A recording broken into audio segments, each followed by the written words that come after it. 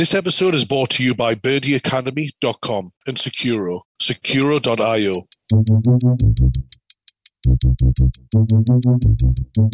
Welcome to the Building Resilience podcast, a show where we explore the world of sport and deconstruct the tools and ethos of world-class athletes to create growth and optimize business. I'm Noel Allnut, the CEO of Securo, and today we have Wim Ponnet as our special guest. Wim is the CEO and partner at Fantech Capital. He comes from a background of extreme kayaking and working with organizations such as Yahoo, Coca-Cola, and Endemol Shine. Wim shares his philosophy of finding the line, never giving up, and using resilience to take things to the next level in business and life. Building Resilience Podcast. Wim Ponnet, welcome to the Building Resilience Podcast. How are you? Very well, Noel, and thank you for having me. It was good to see you in Sydney a few weeks ago. Yeah, it was great to meet you and hear more about Fantech and the exciting things you've got on the go. Today, I'd love to really spend a bit of time getting to know you more around that theme of resilience. You've got a really interesting background where you've gone from extreme sports and taken that mindset then into major organizations such as Yahoo and Endemol Shine. But I think the best place to start, Wim, for the audience would be, can you tell us what a young Wim Ponnet was like and what propelled you into getting into sports and what your mindset was like as a young person? Well, I think young Wim was definitely probably a bit of a head case. I'm the middle of three brothers. All three sort of interesting characters. My younger brother is probably the smartest guy I've ever met. Obviously look up to him a bit because he's my kid brother, but he's a pretty smart guy. We come from a family of sports people. My dad was really big into sports. He as an athlete initially, and then later he got a PhD in sort of predicting athletic capability. So sports was definitely the language spoken in our household. And I think sports ultimately is probably what kept me out of trouble. I wasn't exactly a stellar student. I ended up getting into trouble on a daily basis. Being put through the sort of the Catholic schoolboy system probably wasn't the most adapted for me either. Let's say that I had some authority issues, which made life complicated, I think, in the beginning. As you need to understand, my mom was the principal of a school as well. So right. That sort of environment I was brought up in, and I struggled a little bit with authority. But as you mentioned, I discovered kayaking. Luckily for me, I became pretty good at it. I became absolutely infatuated with it and spent 100% of my time thinking about just going paddling and training and competing and making it onto the Belgian Olympic team, competing in various world championships and European championships and probably getting to a level that was relatively competitive, relevant on sort of the world stage, meeting some amazing and very inspiring people. Probably also meeting for the first time as you develop as a boy, sort of the people that you see that you say, well, I definitely never want to be that guy. Which I think is just as important in terms of how you develop as seeing the guy that you want to be. And then after that, moved into what you call the more extreme side of things, like we were throwing ourselves off as many waterfalls as humanly possible, which I think, again, what I walked away with from that is kayaking is a lot like life. You pick a line, and once you're committed to it, you stick to that because it's too late to do anything about it. And you ride it out and see where you end up. And so that's probably young and fit me, and then we can take it from there to sort of more, maybe a little bit more wise and definitely older and less fit me. Well, let's just stay with the young, fit, and fearless you to begin with. What's it like being at the top of a giant waterfall with only one way to go because there's no paddling back from there? What is the feeling of adrenaline? What's going through your mind? Well, actually, not only when you're just about to drop off the waterfall, but when you're actually walking to get in the kayak before you head down towards it. I think it's a fantastically purifying type of experience. I don't think I've ever felt more alone and yet more focused than the minute you strap yourself in your boat, put on your spray deck, put on your helmet, splash some water in your face, and start paddling up to the lip of a drop, and you know you are committed.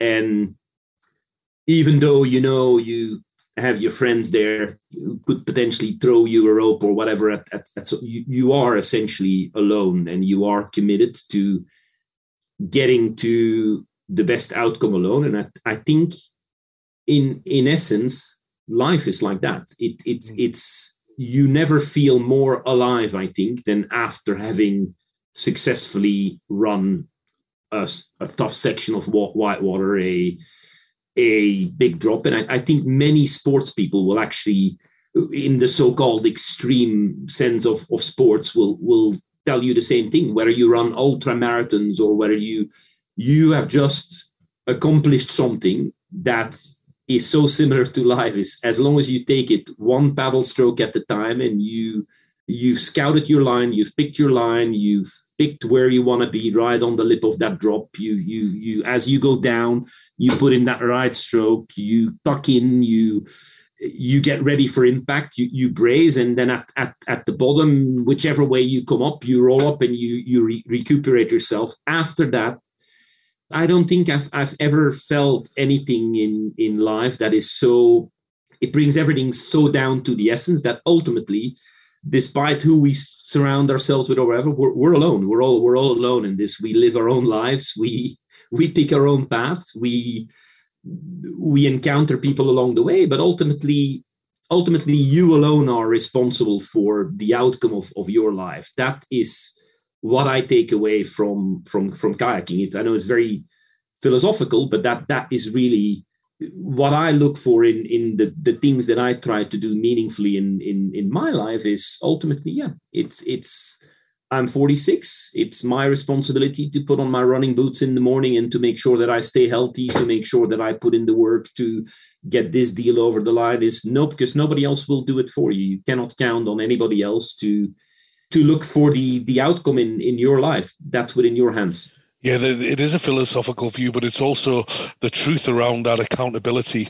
And what we have to do as human beings to, like you say, get over the line, whether it's the finishing line of a business deal or whether it's a racetrack, whatever it is, having that accountability and that ownership of taking matters into our own hands. It's something that's common across high achievers and people who are there to perform, but also overcome challenges as well.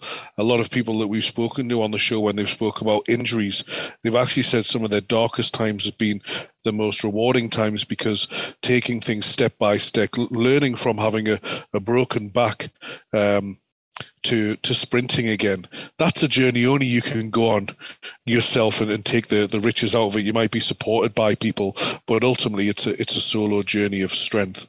So creating that in your life as a young person and going through these adventures alone, but utilizing them to have that focus and create that mindset that you can achieve things by yourself. Coming out of your extreme sports career, how did you utilize that into the business perspective? I think I'm very focused in terms of understanding realistically where I am today and where it is I would like to go.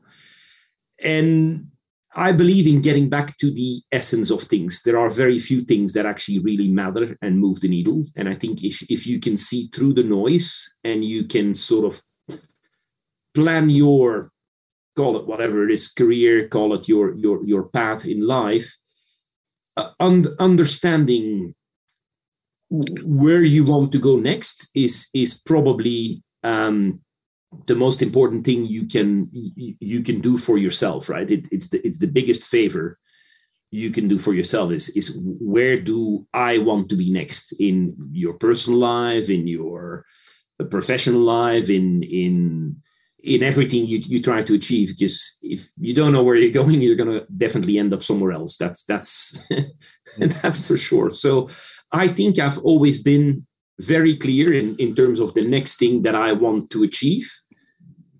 And from failures, because I've gone flat on my face quite a few times, professionally, as well as personally.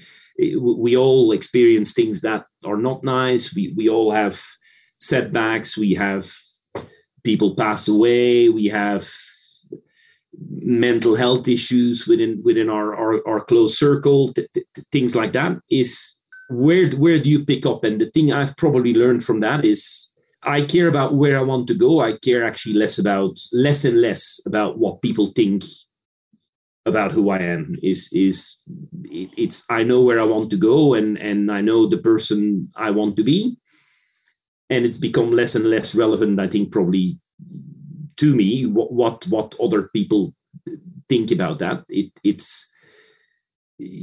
I've become more analytical, I think, in terms of how I look at a problem, and I will say, well, the right way to do this is this, and I will bring more people along. It's definitely become less about me. I think when you're young, you have a little bit more ego than you do when you're a little bit older.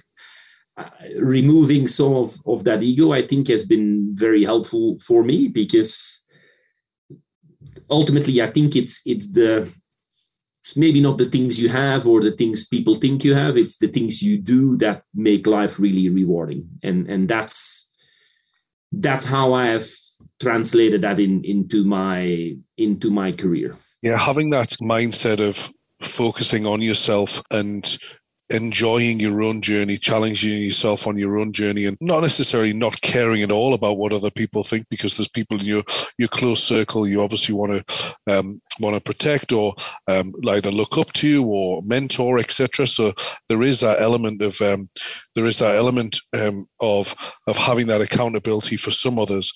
But what we see so often is so much of the things that people think other people will care about, they care about it for 30 seconds, and then it's all part of the rest of another gossip cycle or other areas. And I saw a good in fact, I've got it as the backdrop of my laptop, a Kobe Bryant quote. He's like, "Don't hate the haters; they're the ones that encourage you to go to the next level." So, if you're not achieving something, then and typically you're just in the background, or you're not on anyone's radar to cast opinion. So it's not a bad place to be, because it means that you're thriving and achieving things, and ultimately that comes sometimes and sadly with a bit of a target on your back, but that's unfortunately the life we live in, especially with social media and the like.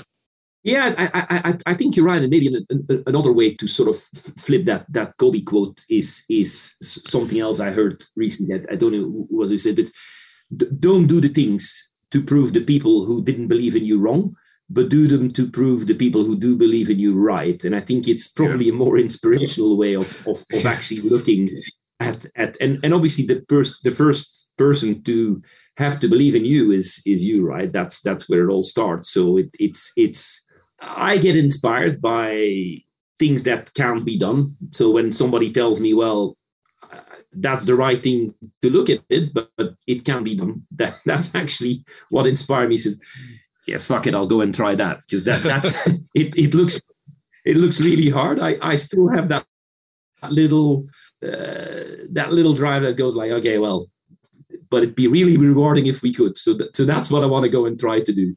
Yeah, I think that I read an interesting book. It's called Loon Shots. People who think exactly like that. The moon shots are the ones which the ideas that get well funded and expect to take everyone to the moon. The loon shots are the ones where people go, fuck it, that sounds hard, but you know what? I think I'm going to give that a crack. And ultimately, they turn out to be the ones that the ideas and the thoughts that end up really fundamentally changing things. Could you talk me through your time in the corporate world and some of the challenges that you saw in there, and how you personally and how you worked as a team to overcome that? Obviously, in the high-paced media world of Yahoo and Endemol Shine, I'm assuming challenges and opportunities were hitting you in the face on a daily basis.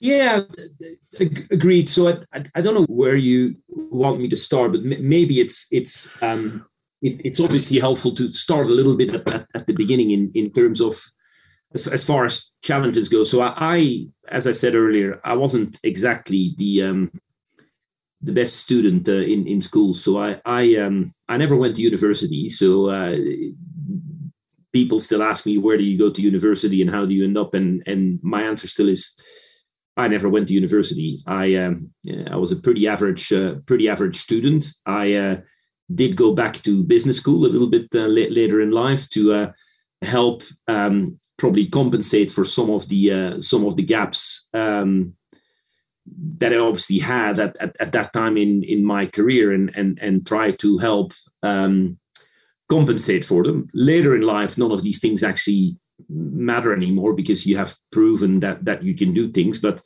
that first thing, and for me, that really was Coca-Cola who gave me the chance and said, quite an interesting background you have, all of these things you've done. We can see you've been successful in sports. All you need is one person actually to say, well, I believe in you, right? That's the first thing, and that's how I ended up in the corporate world. And then when you get given that chance, it's okay. How do I always make sure that I am adding value? And I always have this slight imposter syndrome, like, do I really belong here? Which probably comes from the fact that, I early on in life did not have that network of MBAs and other university students within my network.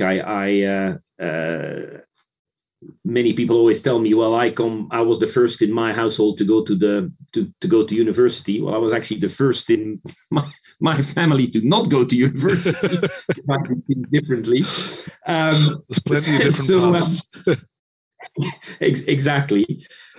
So in Coca-Cola, I got the opportunity to work on the Euro 2008 football, which was a project that was going a little bit off track for us. So I was heavily involved, and then the guy running it, we won't name any names, but led the project a little bit off track. And so I was brought in a much bigger role than I was actually initially planned to take, to help bring it back online and work with Frank and the team to try and get that to where it needed to be.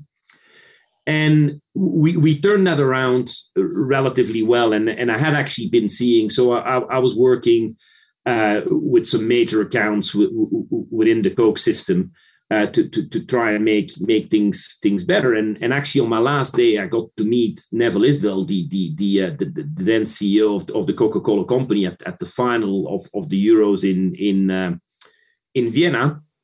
And he said, well, what do you want to go do after this? And I said, well, I've seen that there is a better way actually to help build our business within the Austrian and in the Swiss market. And so with the then CFO, we started sort of developing this new go-to-market strategy, which we started implementing in some of our customers, and took that wide. And that's sort of, for me, was the sort of the first click to say that actually, when you have the right ideas and you can present this in a way that is actually really going to demonstrate value to the business, you can really help the business move forward. And if you can figure out how to move the business forward, the business is going to find a way to help you move your career forward. And that really started my career in Coca-Cola, and actually got headhunted away then by Yahoo, who were setting up their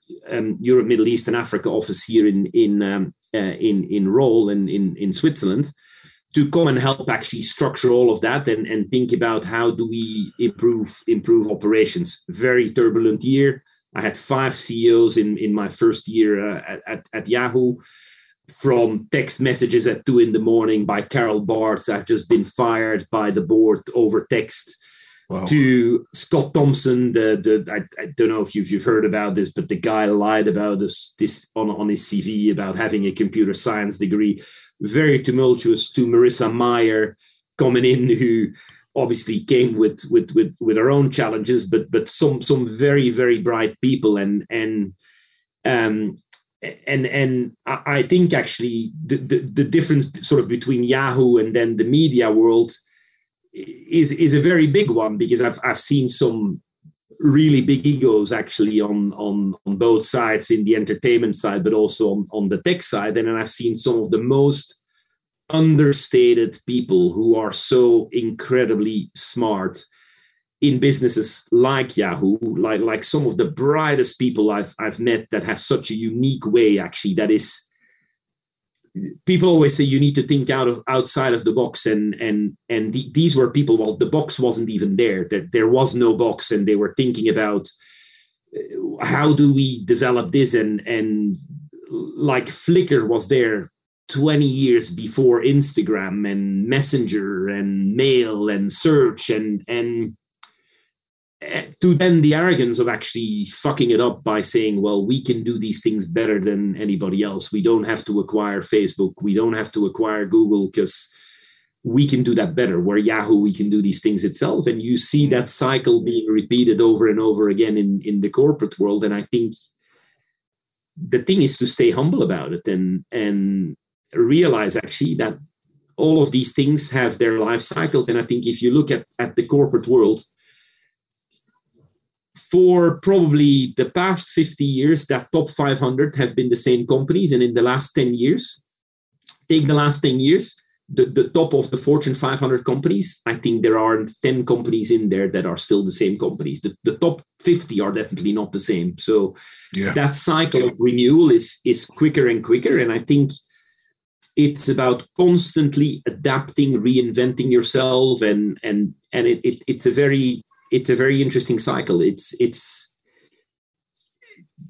people always say you're only as good as your last transaction, but it is more true now, I think, than it has ever been. And that's why I like, and I think companies like Amazon are so inspiring. What is Amazon today? Well, they're just disrupting. They're disrupting every industry and trying to get in there. And I think in terms of what we are trying to do with Fantech, that is it's the same thing. Is people want the new experience, and how do we go in there and disrupt that and deliver a better experience to the fans and to our users, and that ultimately is what value is going to come from. It's not going to come from the traditional models, because technology is the I'm a geek, right? I'm an absolutely nerd at heart. I believe in things that are going to make life and society in that sense better. I'm not Mother Teresa. Don't get me wrong. I'm a capitalist at heart, but I do actually believe that there is a way for private businesses to change the world and change the world in a good way. We always think the world is a worse place today than it was 10 years ago, but I actually don't believe that. I think it's more secure. It's probably more open. Things get discussed in a different way. It's just different. Yep. I think it's really a good opportunity for you to share a bit more around Fantech and your new project within there. When we caught up, I was fascinated to hear what you're trying to do. But I know there's a lot of listeners who are currently working in the corporate space or working in a job that they find interesting, but they've got a real passion for sport. So often when I catch up with my mates at the pub, it's like, if you had some cash, we love sport, what would we do? Would we buy a sports team? Would we sponsor a sports team? There's so many different things we think about, whether you could travel in the world just watching sport. So there's that alignment in so many people's minds, I feel, where they go, because they're so passionate about sport, whether they play it or they're a spectator, they'd love to have a business where their hobby also lies. There's a young guy in the office who's kicking off his own brand of golf shirts and golf attire because he just wants another outlet other than his successful cyber career to keep his passion for sport. Now you're living that dream on a day-to-day basis now with Fantech, and I think the audience would love to hear what Fantech's all about and what's driving that from a passionate sports person. Yeah, I think fantastic question, and obviously thank you for the opportunity to be able to talk about Fantech a little bit as well. So there's 4 partners in Fantech, and the new thing is that we all like each other, which is fantastic, which is a great thing. You've obviously met Dave and Terry, and then there's Isabel, and the 4 of us have been seriously thinking about this for a while now, and finally made it happen. We incorporated in November of last year, and the way we look at sports is obviously we're all passionate sports fan and we enjoy sports. And in a very similar way that probably the media and the music industry has been very disrupted, and the way people consume music and communities around music come together. And I think that the pandemic has definitely accentuated that. So first of all, Fantech is a sports media investment company. So we invest in core sports assets that all have large and existing fan communities. And our entire, the reason the company is called Fantech is not by chance. It's all about the fans and super serving those communities. And we think sports businesses are very often not businesses. They are people's passions projects. And so you have a lot of oligarchs and very wealthy individuals who look at these assets as trophy assets and say, I'm going to buy Chelsea. And it doesn't really matter. I have billions, so I can spend money on this. And I do the club. They're not very often run as a business. And they're very often not delivering what we think is the best service to the fans. Obviously, these clubs only are as good as their fans, because that ultimately is what makes the community. And so our entire ethos is around owning the large assets. So think more leagues or competitions rather than individual teams. Supercharging those, internationalizing those, and then actually connecting with elements within the media tech space around that are going to help us serve those communities better. So the things that are talked about a lot these days are things such as the metaverse, where people go, well, what does that mean? And so the way we look at that is a connection of the digital and the physical world, and how we make the overall experience for a fan way better. So as an example, as part of this investment, I can't really talk about it. We're working on it at the moment. We were at the Formula One Grand Prix ride. So we were sat in a pretty fancy box looking at the race, and it's obviously fantastic when you see the car come by. But you can't really follow what is going on, because you have a screen. It's very hard to hear. You're sat there with other people, and so there are still people sat within the grandstands that are listening to an old transistor radio to actually follow the real action of the race, what's going on. That would typically be one of the areas where we say, well, actually, that is not the optimal fan experience you would get to. So we would look at how do we improve that and how we make that experience better for a fan. How do you deal with visually impaired people or people that are hearing impaired? How do you make that experience for those people better? How do you internationalize? Like, how do you take something that is, let's talk about rugby. Like, why is rugby not more popular in the US? What can be done actually to make that? That is our entire thesis in terms of some of the opportunities that we would look at. That's in a nutshell, without revealing too much. That's what we're working on at the moment, and that's what I get super excited about and wake up every night thinking, well, actually we could do this and how cool would it be if we had a virtual world where all of these things would work together? And why do people not do more podcasts around sport? Those are the type of things that that keeps us up at night. Yeah, Wim, that's awesome. It's a really exciting project, and I've got absolute confidence that you guys are really going to take this to the next level. And the fans are looking for something more out there. You hear a lot about the investments in NFTs and crypto, etc., for that fan experience.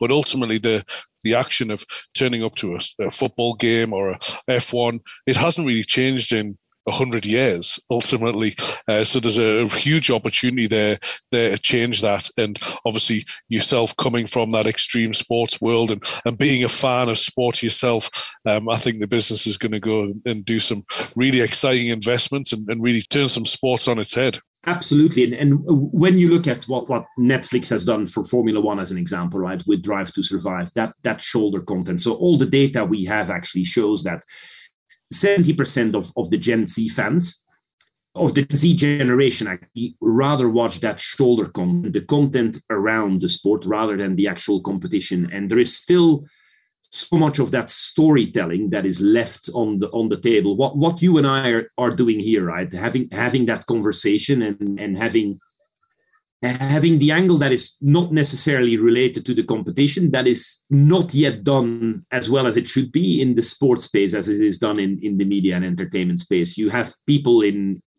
entertainment now, they have a bigger business outside of their core acting career or music career based on everything else that it is they do around that. And fans really want that, right? Fans want to feel that they are part of something. They don't just expect one-way communication anymore. They want to be really engaged. They want to be listened to. They want to be able to impact some of the outcomes. And there is a huge opportunity. We see huge growth, and all the data is indicating that even though, not get me wrong, traditional broadcasting is still very dependent on sports, and broadcasting partners are an incredibly important part of the ecosystem. But there is so much more to be done around that, and there is so much more to be done. And I think the US, as they usually are, is far ahead on some of these things. You mentioned NFTs, but things like smart stadia, and I think we're only seeing the beginning of that. Even in NFTs, I think we're moving on from that. Well, it's basically a digital artwork you buy. Still remains to be seen whether the value of that is there in the long run, to actually a smart contract. And NFTs can be something like a membership for life to a unique club that is going to give you access to unique experiences. I think fans post-pandemic, and all the data is actually supporting that, are looking for experiences rather than owning a piece of merchandise, a t-shirt or whatever. And if you can give them access to exclusive experiences that are personalized, tailored to them, then you have a real winning combination. And that's definitely another element in terms of what is integrated in our thinking. Well, I'm sure the following on from this, the audience are going to be following Fantech and hearing some exciting news updates as you guys look to transform and really take this market by the scruff of its neck. It's going to be an exciting time ahead. It's happening as we speak, Noel. So it will be. I was just going to finish with one final question that we ask everyone to come on the show. How would Wim Ponnet describe resilience? Never giving up. Yeah, as simple as that. I'm into very loud music, and I don't know if you know an English band called Motorhead, but when Lemmy was still alive, he got asked how would you describe how you became successful, and he said, we just refused to give up. That was the answer, and I think it's absolutely that. It's picking that line, sticking to it, and it doesn't matter what anybody else thinks. If you have the data supporting, if you have what you believe is a very solid case, pick your line, stick with it, and execute on it. I think in a lot of, and particularly I've seen this particularly in the corporate world as well, there is a lot of that chasing tennis balls is what's the next bright object we can chase. Be aware of everything that is around there, but be also very mindful of the path you have picked, and understand the steps in terms of where you need to go. And my wife got into skiing very late in life, and she said, "Oh, this is very steep, and it's only as steep as that. You need to do that one turn, and then you need to think about that next turn. You don't need to think about all the way to just focus on that one next turn." And on the difficult days, that's what you do. Is all I need is to do one more step, and then maybe one more step after that. But the next thing is that one step. And resilience to me is cutting things into small pieces that become manageable. Be aware of the big picture, but do the small things and tackle one small thing at a time. Wim, that's an awesome synopsis. I really appreciate it. It's amazing what we can achieve if we have that mindset of one day at a time, one step at a time, and before you know, we can achieve great things. Thanks very much for joining us. I appreciate it's in the middle of a busy day in Europe, and I'm sure that we'll continue to have conversations, and as FanTech explodes and new opportunities have come around, and you hear more tales of resilience, we'd love to have you on the show again. Fantastic, but thank you for having me, Noel, and next time hopefully we do this over a beer in person again. Thanks for listening to the Building Resilience podcast. Make sure you hit subscribe or follow wherever you listen so you don't miss future episodes. Thanks to our guest today, Wim Ponnet. We really appreciate your time. We've got 2 sponsors today. The first of all, Securo. Securo, trust tomorrow. If you'd like to know more about Securo or me, you can head to securo.io. Our second sponsor is Birdie Academy. If you want to get more birdies, join the Birdie Academy. www.birdieacademy.com. This podcast was made by Afternoon Sport Group. G'day, this is Tim Gilbert. And I'm Shane Lee. Together, we'll bring you the only podcast you'll need to get your daily dose of sport. With episodes out Monday to Friday afternoons, ready for you on your drive home. We've got a quick hit of sports headlines, keeping you up to date with the news you need to know. And we'll take a deep dive into the stuff you've always wanted to know. Cannot wait. Follow us on your podcast app so you don't miss it. We'll see you then.